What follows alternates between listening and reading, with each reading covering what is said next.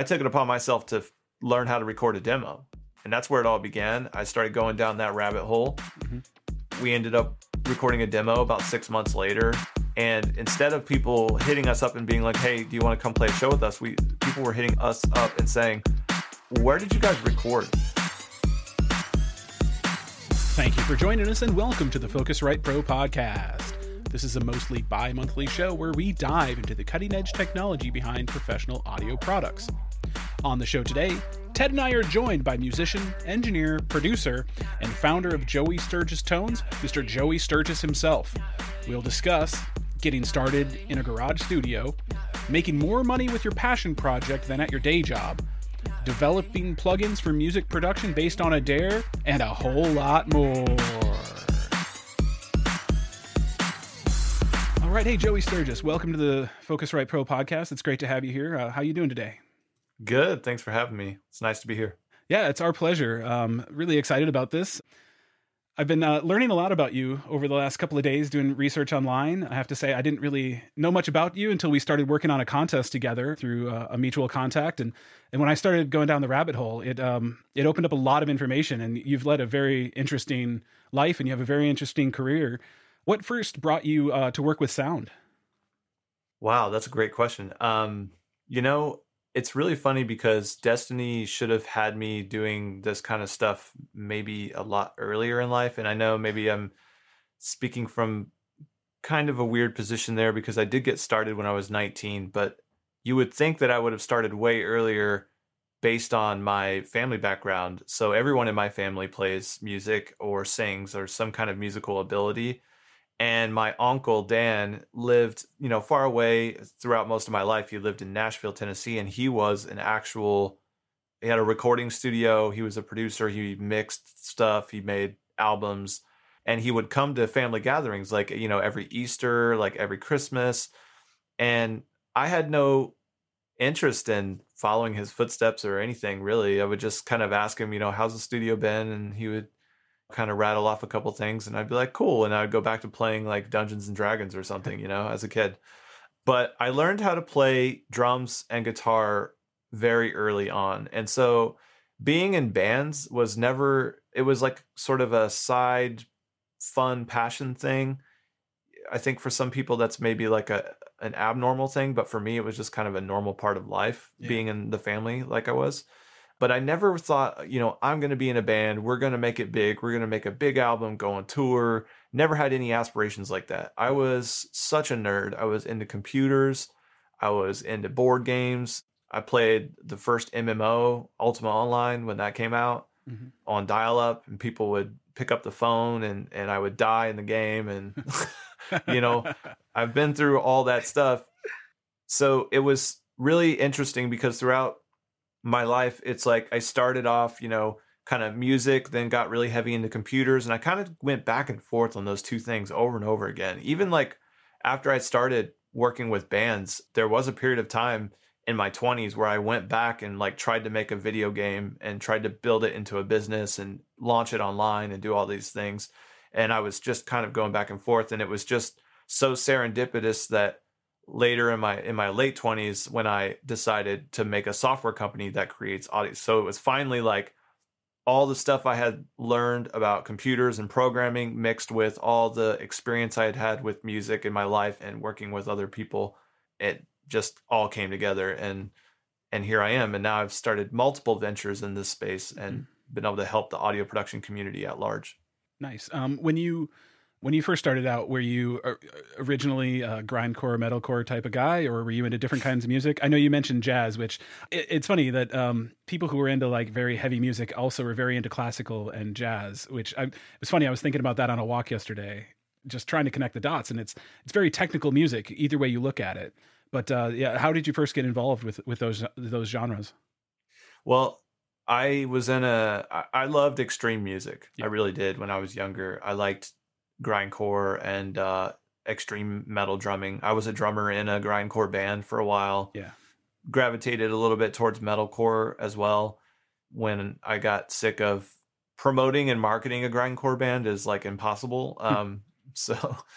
But that actually ended up being the reason why I became a producer. So I started playing drums in this grindcore band, and we were like, we want to do something more than just practice in our basement and play our songs over and over again. Let's go play like a show. That'd be cool. How do we get on a show? Well, I guess people need to know what we sound like first for us to be able to like show them, hey, we should be a part of the show. So I took it upon myself to learn how to record a demo. And that's where it all began. I started going down that rabbit hole. Mm-hmm. We ended up recording a demo about 6 months later, put it up on MySpace. And instead of people hitting us up and being like, hey, do you want to come play a show with us?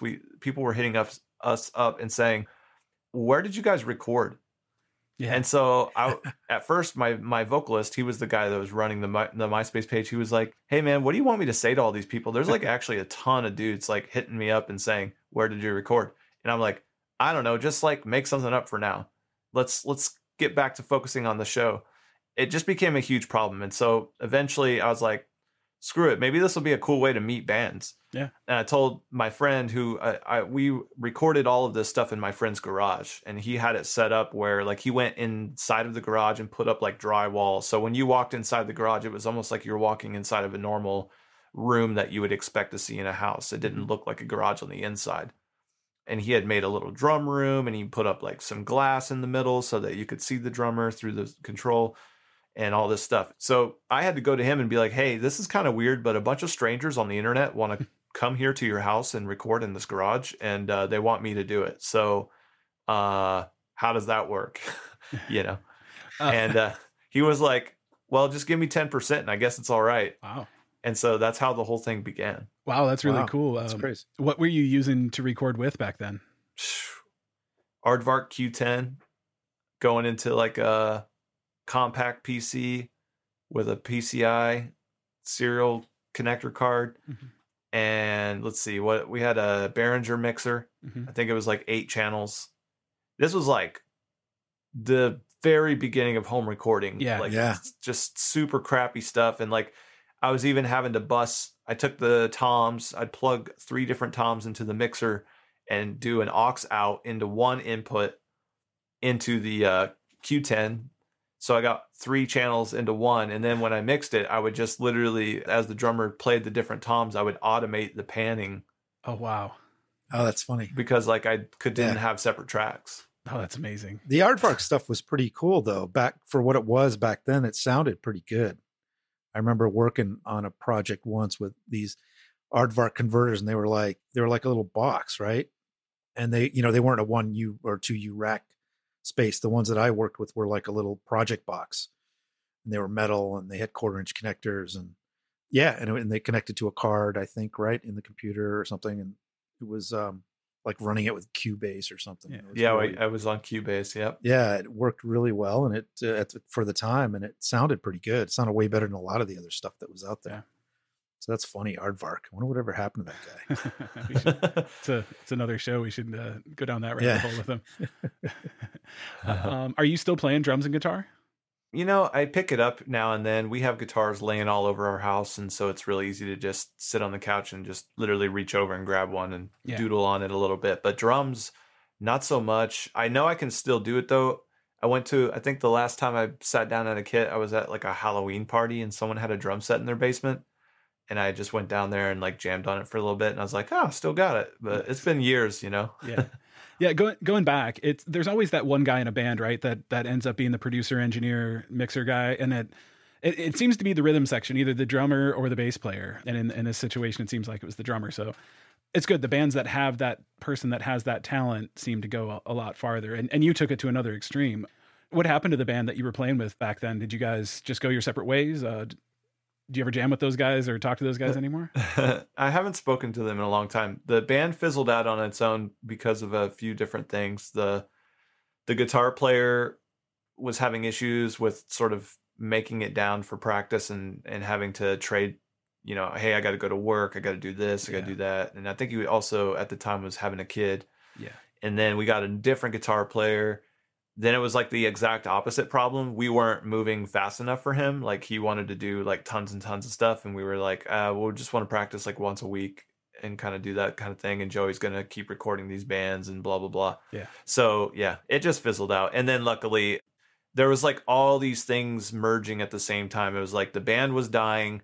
I was getting sick of my job. I was working a 9-to-5 job at a computer shop and just not getting paid that much. I was making more on the weekends than I made throughout the whole week. And so I got to that pivot point where I was like, I'm going to quit my job. I'm going to only record bands, and I'm going to just really focus on this because people seem to want to hire me for whatever that reason is. Yeah. And then that was the rocket fuel, because then I found the Devil Wears Prada. Yeah. I did a record with them. They got signed. The guy who owned the record label wanted to become my manager, so he became my manager. Then I bought my first house and then turned it into a studio, and then we were doing 10 records a year for a decade. Oh man. And it was a lot of work. Yeah. Wow. Yeah. That is a lot of work. And you're a completely in the box producer from what I understand. Is there anything you do in the analog realm? You know, when I started to get on the bigger records and I had the budgets, we would flirt with some of that stuff. And then later in my career, like, you know, the last, you know, few big albums I did, we would go to different studios for different things. We would go to a studio specifically to track drums, but the majority, I would say literally 80% of my entire catalog and all of my work is basically in the box. Like in some cases, not even using very much of a preamp or outboard compressors or anything like that. Like just literally plugging right into the interface and just manipulate the crap out of it once it's in the computer. Yeah, and that leads me into my next question. So you plug the guitars and bass directly in, and then you're just using the standard like audio interface mic pre's for your drum kit and all your different drum mics. When did you make the call to start developing your own products, because you have a great library of products that you're developing now? When did you make that call? You know, as my friend, my good friend, gave me a call one day, and the best way to describe him is like, he's kind of like an inventor, and he's kind of like he likes to think about the future a lot. He's trying to invent like the world's next standard of guitar. Like he basically invented an entirely modular guitar where you can change it from 6-string to 7-string. You can change the pickups. You can completely pull out all the wiring and plug in another set of wiring. It's like all completely modular. It's pretty nuts. And sometimes he thinks really big. And so one time he called me and he's like, dude, I dare you to make a plugin. He's like, you should take, yeah. And I'm like, dude, come on, man. And I was really turned off by it because I knew, you know, if you was going to make a plugin, you'd have to compile down to 20 targets, which means, you know, you got AAX, AU, VST, VST3 for 32-bit. And then you got to do all those for 64-bit. Then you got to do all those for Windows, and then all those for Mac. And that kind of stuff for me was just like, not fun.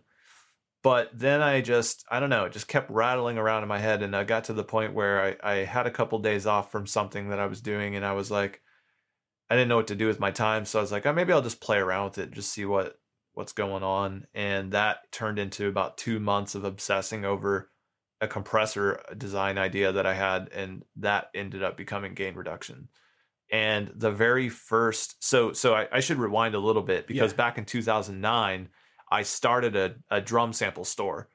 And the way I came to that conclusion was I was working with bands. I would record all their stuff. And at the end of the session, I'd be like, okay, now for safety, I want to record like all of the drum samples so that if I have to fix anything, you don't have to come back here and I can just plug it in. Yep. I was making these really elaborate like contact libraries just for myself to use. And then it would just sit on my hard drive. And one day I literally opened my hard drive and I was just sitting there looking at it. And I was like, I could be doing something with this. What if I put it online? I wonder if people would want to buy this. So I tried that, and it turned out to be a big success. That ended up mutating over the next period of like, let's say 5 years or so. That mutated into me having another store online where I started to sell presets, because so many people were hitting me up on Twitter saying, how did you make that guitar tone? How did you do this? How did you do that? So I started selling those presets to people because they just wanted it.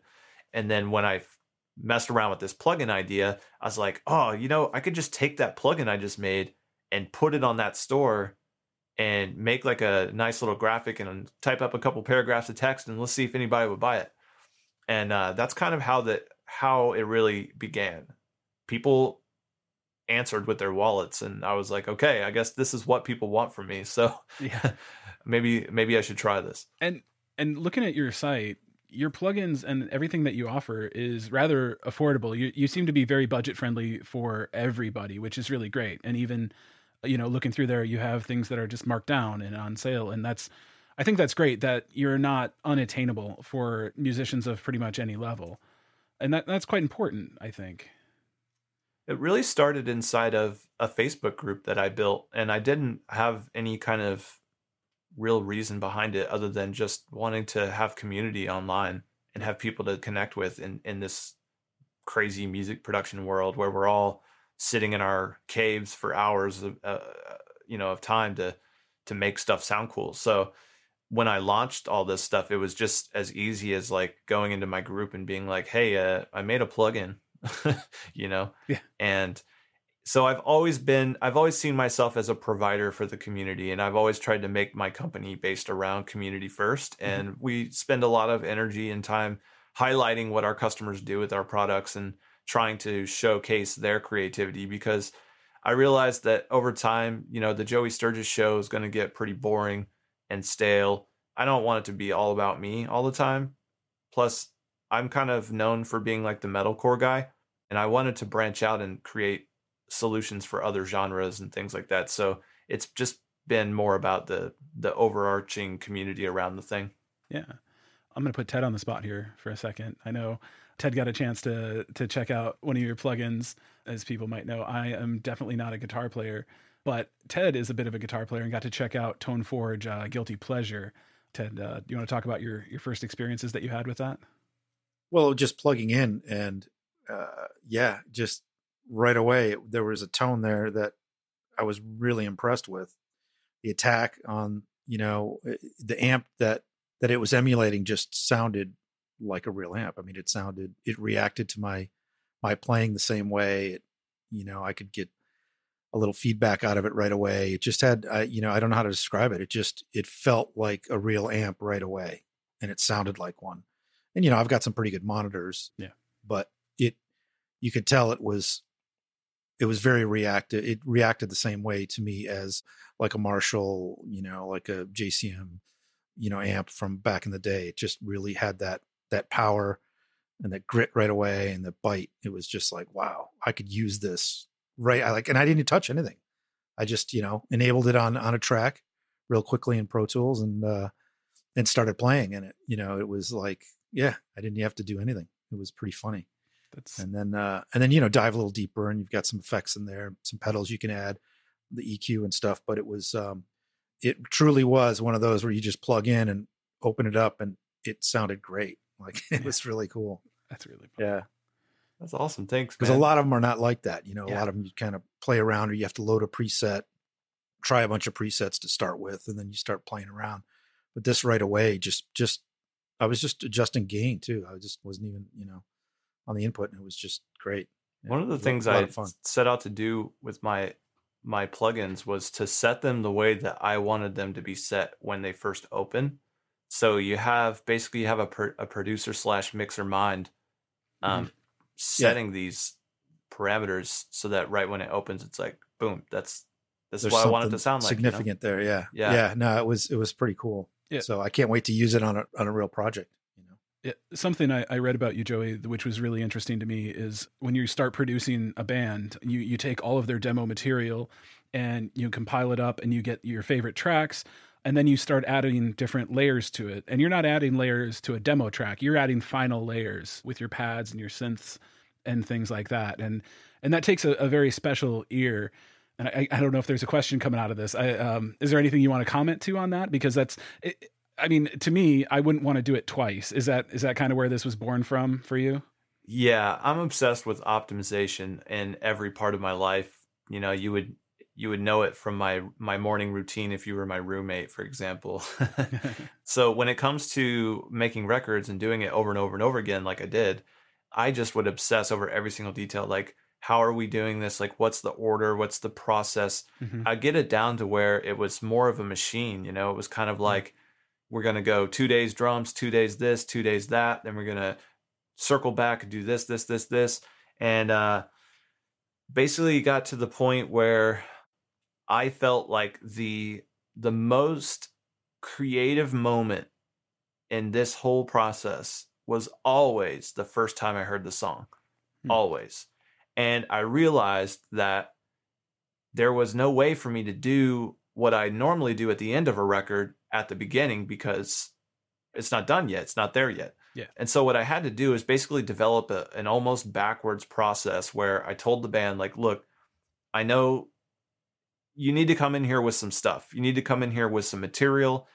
And I know that might be not what you're used to. Maybe you like to write with your producer, or maybe you kind of want to do some things, and we can do some of that. But the meat and potatoes of this thing is, please go out there and like really just put your ideas on paper, even if it's a mess. I don't care, because I can't just start with a white piece of paper, like a blank canvas. I need to have something to start with. Yep. And what would be so amazing about it is that even when I got the songs that were, let's just call them not as great as the other ones, those songs actually sometimes would turn into the singles, because they would be so in such a broken state that it would give me so much creativity and inspiration to like kind of fix it and make it better. Yep. And so one of the things I always say about myself and what separates me from other producers is that I am always trying to bring out the super hero version of the artist, the comic book character version of the artist, making everything larger than life, everything like more grand, more cinematic, more dramatic. And a lot of those moments would come from that first hour with the track, where I pull up the track, I hit play for the first time, and like literally within 5 seconds, 10 seconds, I hit stop and I'm like, oh, there needs to be a reverse snare there. And then I would put it in there and I'd hit play again and I'd keep going. And just without even hearing the whole song all the way through, I'm like already adding stuff. Yeah. And my philosophy with that was, if there's too much, we can always pull back. We can always take things away. Mm-hmm. If this is too crazy, too chaotic, maybe there's too many leads happening at the same time. Now we have options. We can choose the lead that was already there, or the lead that I wrote over top of it, or maybe we can find a way to make both of them work. Whatever the case, I was trying to basically throw as many of those spark moments like into the track so that they wouldn't fade away and they wouldn't go away through the whole process of having to actually, the tedious process of like executing a record. This next question I'm going to ask, I already know the answer to, but I want to hear you say this. But where did you learn all of this? Where did I learn all of this? I'm sorry, I don't know the exact answer, but I know I know what the answer is not on this one. Yeah, and I want to hear your story about where you learned how to get such a great sound. It's hard to pinpoint exactly where it comes from, but it's like I can tell you like different moments that I think all led to this. One of the first things that I know led to this is back when I was a teenager and I was messing around with my computer and trying to like do recording for the first time. I got this DAW called Sony Acid Pro, mm-hmm. and they had an email list that they started where you could get files, royalty-free files that you could play with in the DAW. They give them to you once a week. And so every week they'd have a different theme. And I just remember downloading those files, bringing them into my session, and then thinking to myself, everyone that's on this email list has these same files right now. Mm-hmm. What can I do with these files to make something that no one else would figure out or think of? And that turned into a fun little thing that I would just do on my own. And then my friends found out about it because sometimes I would share with them like, hey, I made this like weird thing, listen to it. And my friends, they wanted to like rap. So they would be like, hey, can I rap over this? And I would be like, I guess, And so that was a thing for a little while. And then as time goes on, I worked with the Devil Wears Prada. They were very adventurous and wanted to experiment with a lot of different things. And I think they taught me a lot about production subconsciously, almost as if just I had to rise to the occasion. It was like they could work with anybody, but they chose me for some reason, and I want to make this happen for them. Like it's almost like they challenged me to bring out the best in them. And as we were making this record, I'm thinking like, how am I going to make this chorus hit harder than any other chorus that's going to hit? And my brain is instantly going back to, oh, maybe I can put like a sound effect on there that's going to enhance it or something. And that just kind of came about organically. And then over time, I just learned like, if you want to make your song sound like a movie, you have to put like movie sound effects in it. It's just kind of part of how you get there. You can't just tell the drummer like, okay, but hit the kick and the cymbal harder. Like no matter how many times or how hard you hit that kick and cymbal, it's still just a kick and cymbal. You're not going to get the explosion sound unless you put an explosion sound in there. And it just sounds so, I know it sounds very pragmatic, but it's the truth. And I think I just iterated on that as I learned how to produce and mix, and it just became this kind of thing that I was known for. And also I do want to give a lot of the bands credit, because they were coming in with crazy ideas, and I was crazy enough to try them. Like when people would say, hey, we have this breakdown in this song, but we want to put like a 60-piece orchestra over top of it. Can you like figure out how to make that work? And I was like, yeah, I'll try. That sounds crazy and epic. So let's figure it out.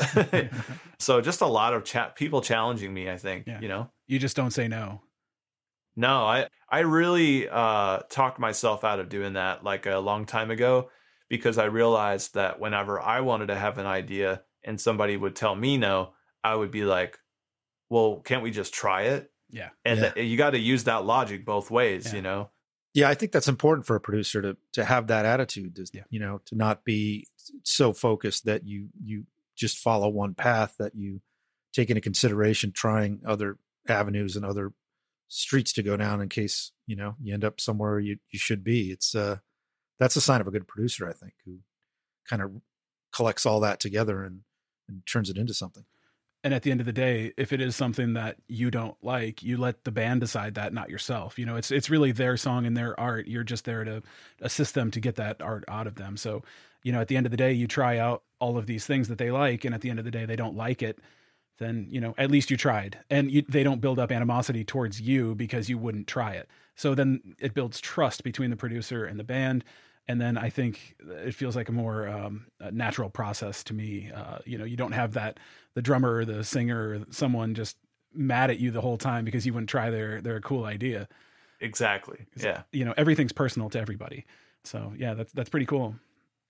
Bringing it back, talk to us about the courses you teach and the ebooks that you've written, because I saw some of those on your website. It looks like quite a few different things that you teach on there. Yeah, so I started getting into online education sort of naturally through being a host of this Facebook forum and having a lot of questions being asked in there, and sort of learning how to answer things properly and learning how to be an educator over time. Just because I had the group, it was almost like I had to sort of be a part of this conversation. I couldn't just let questions go unanswered. And I was also really eager to answer things because I just felt like I knew the answer. Yeah. So people would ask questions. I go, oh, I know exactly why they're asking this question. I know what the answer is. Mm-hmm. And I saw something online. I saw Creative Live, and I saw like all these different producers working with them and doing these classes. And I was like, why haven't they picked me yet? I felt kind of like excluded, you know? Yeah. And so I reached out to a couple different people and figured out, you know, who I needed to talk to, I guess. And it ended up being one of my good friends now and now business partner, Finn McKenty. He was doing the director of audio at Creative Live. And so we worked out a 2-course kind of thing. I came and did the first one, and I was really nervous for it, but I was like, I guess this isn't much different than me being in the studio and having that one dude in the band who like is obsessed with recording. Mm-hmm. And you know, he's probably going to start his own recording studio after this. And he's always asking me questions. I guess this is kind of the same thing, except there's cameras turned on. Yeah. So that was my approach. That class did really well. Actually, one of the best-selling classes of the whole audio program over there at Creative Live. And around that same time, I met my business partner, Eyal Levy. Eyal had done a class before me, actually several classes before me. And he had helped me with my class too. He helped me sort of get ready for it. And we became good friends over that process and decided, you know, he wanted to start an audio school. His original idea was to start a physical school that people would come to down in Florida. We did a couple boot camps where we had people fly in, and we would host events where there was like 12 to 15 people coming down to his recording studio in Florida. I would fly down. I would be like a guest educator, and we were kind of doing our own like in-person Creative Live events, but they had nothing to do with Creative Live.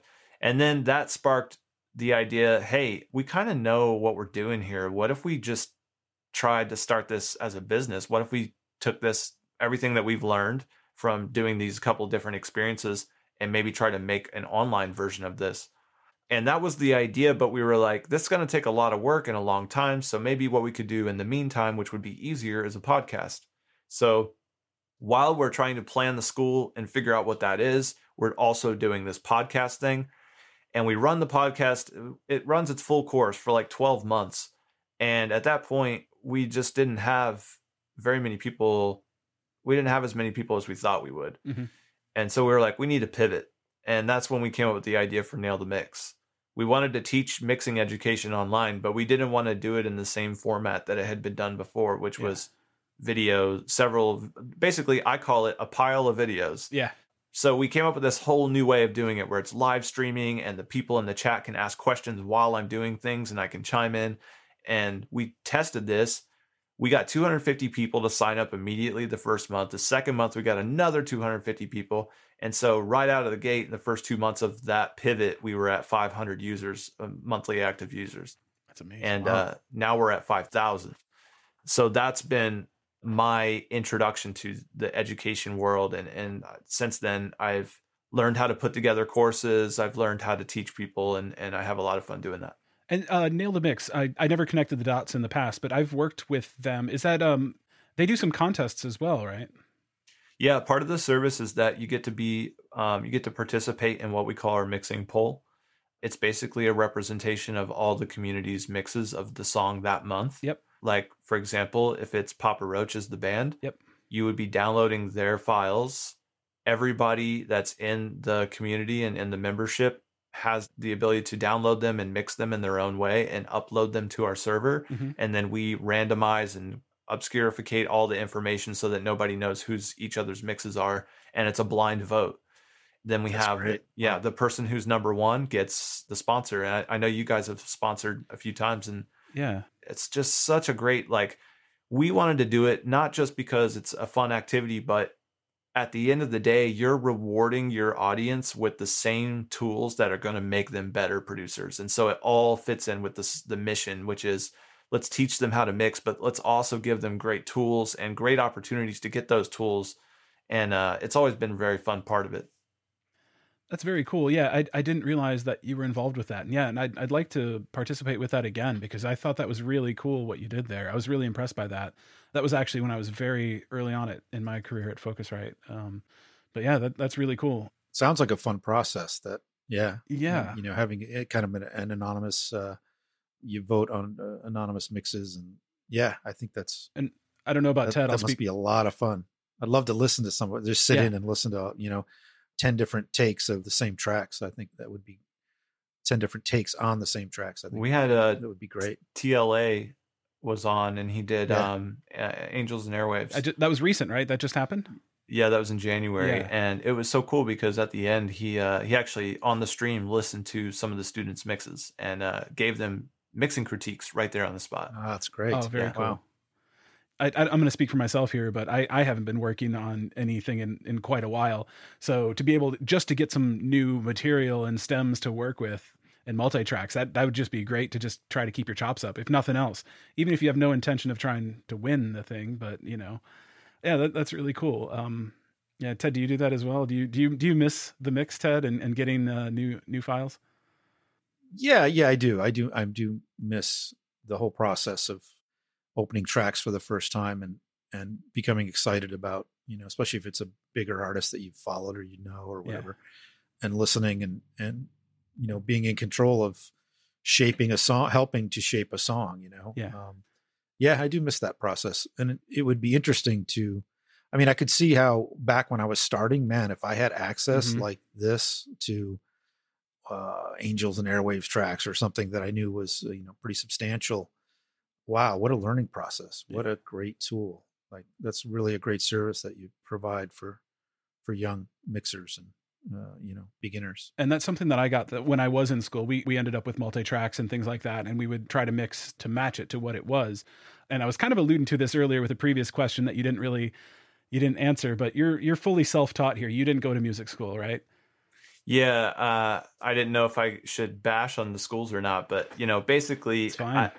It's these days things are different. I learned a lot of stuff on the internet, man. And I'm naturally I am a self-learner. I really will go out of my way. Like, for example, over the last couple of years, I've taught myself the stock market and how to trade and those kinds of things.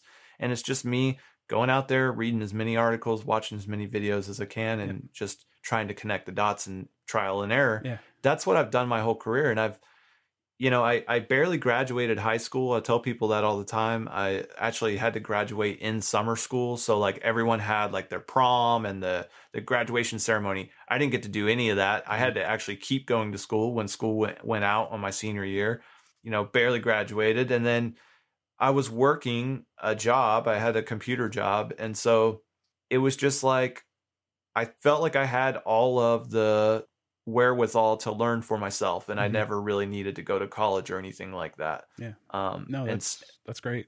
No, self-taught. Fantastic. Yeah, wow. I don't think you're bashing on school at all. I mean, it's just what you took away from it. Different approach. Yeah, exactly. And just to contrast here, I did go to music school, and what am I doing? I'm not recording or mixing anything other than podcasts. And you have a fantastic company that you've built. You've done some fantastic records. It sounds like you were doing about 100 a year, you were saying? 10 a year. 10 a year. I'm sorry. That's right. Yeah. 100 total. Over 10. Yeah, that's right. I had the 100 in my head because you said 10 a year over 10 years. Yes. So, it was a grind. It was kind of this thing where there was a lot of incentive to really do a lot of work because, number one, that was a time period where a genre was breaking out, which was the new metalcore genre that was breaking out.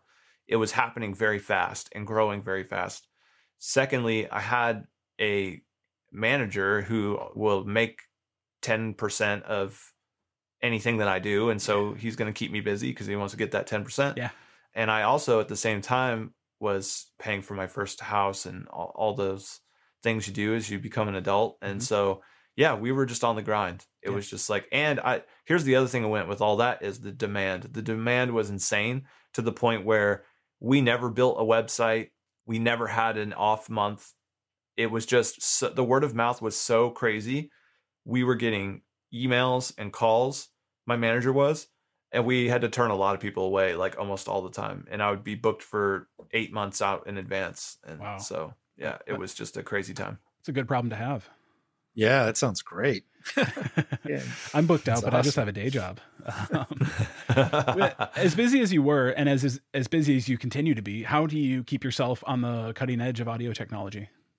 I think if you're subscribed, I'm subscribed to as many things that you can be in this place and in this market. And I'm also a very big proponent of keeping up to date with what's going on in the market. Like, stay tuned to Instagram, checking out what everybody's posting every single day, making the rounds. I'm very good at like networking when it comes to an industry. If I want to get into the pro audio industry, for example, I'm going to go in there, I'm going to network my butt off and meet as many people as I can. And when you have those relationships building, you really do have your ear to the ground. If something crazy happens or there's some big moment, I'll know about it before most people because just one of my friends will tell me. Sure. And it'll be somebody that is either on the inside or is very close to those projects. And so it's kind of like just you're well connected and your ears to the ground and you kind of know what's going on. So before we wrap up here, what advice would you give to the 19-year-old out there that is you, that's on the same path that you were at that age? I think there's a few years there where I didn't understand the team player concept. It was kind of like the Joey Sturgis show, and really regret that for a number of years and learned my lesson, thankfully, before it became a big problem. But yeah, be a team player. Realize that everybody on the record wants the record to be good. Mm-hmm. So when somebody says that sucks or let's change that, it's because they think that's what will make the record better. And you would do the same if you heard something and you thought that would make the record better. So everyone's on an even playing field. I would stress that to myself. And I would also, let's see, what other advice would I give myself? I would say, networking. I stayed in my shell for so long. I didn't get out into the world until after I turned like 20, I want to say like 26, 27. And when I say that, I mean that quite literally. Like, I didn't leave my hometown until I was that age.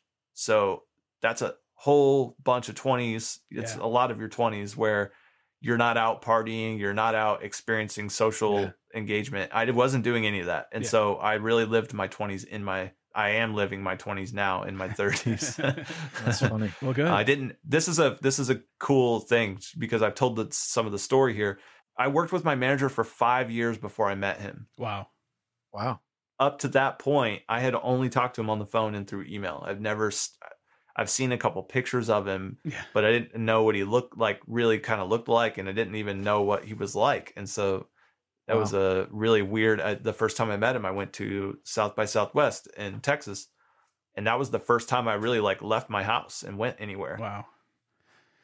Wow, that's crazy. But you were grinding and you were building the Joey Sturgis brand.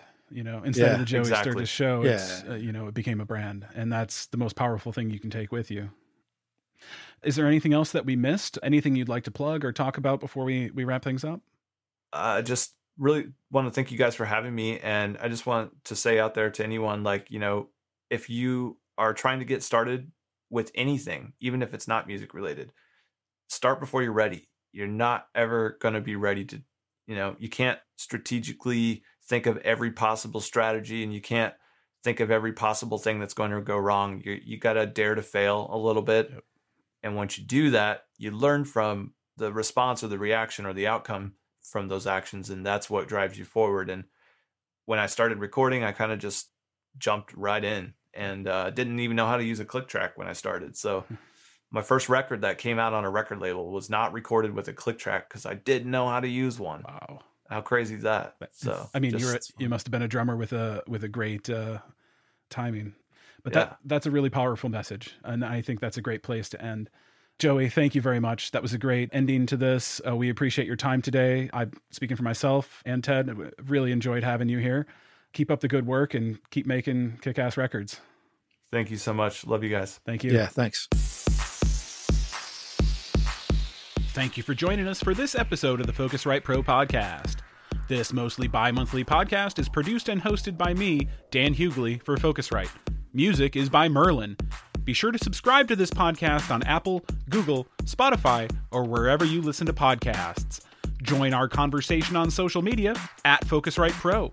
For more information, please visit our website at www.pro.focusrite.com.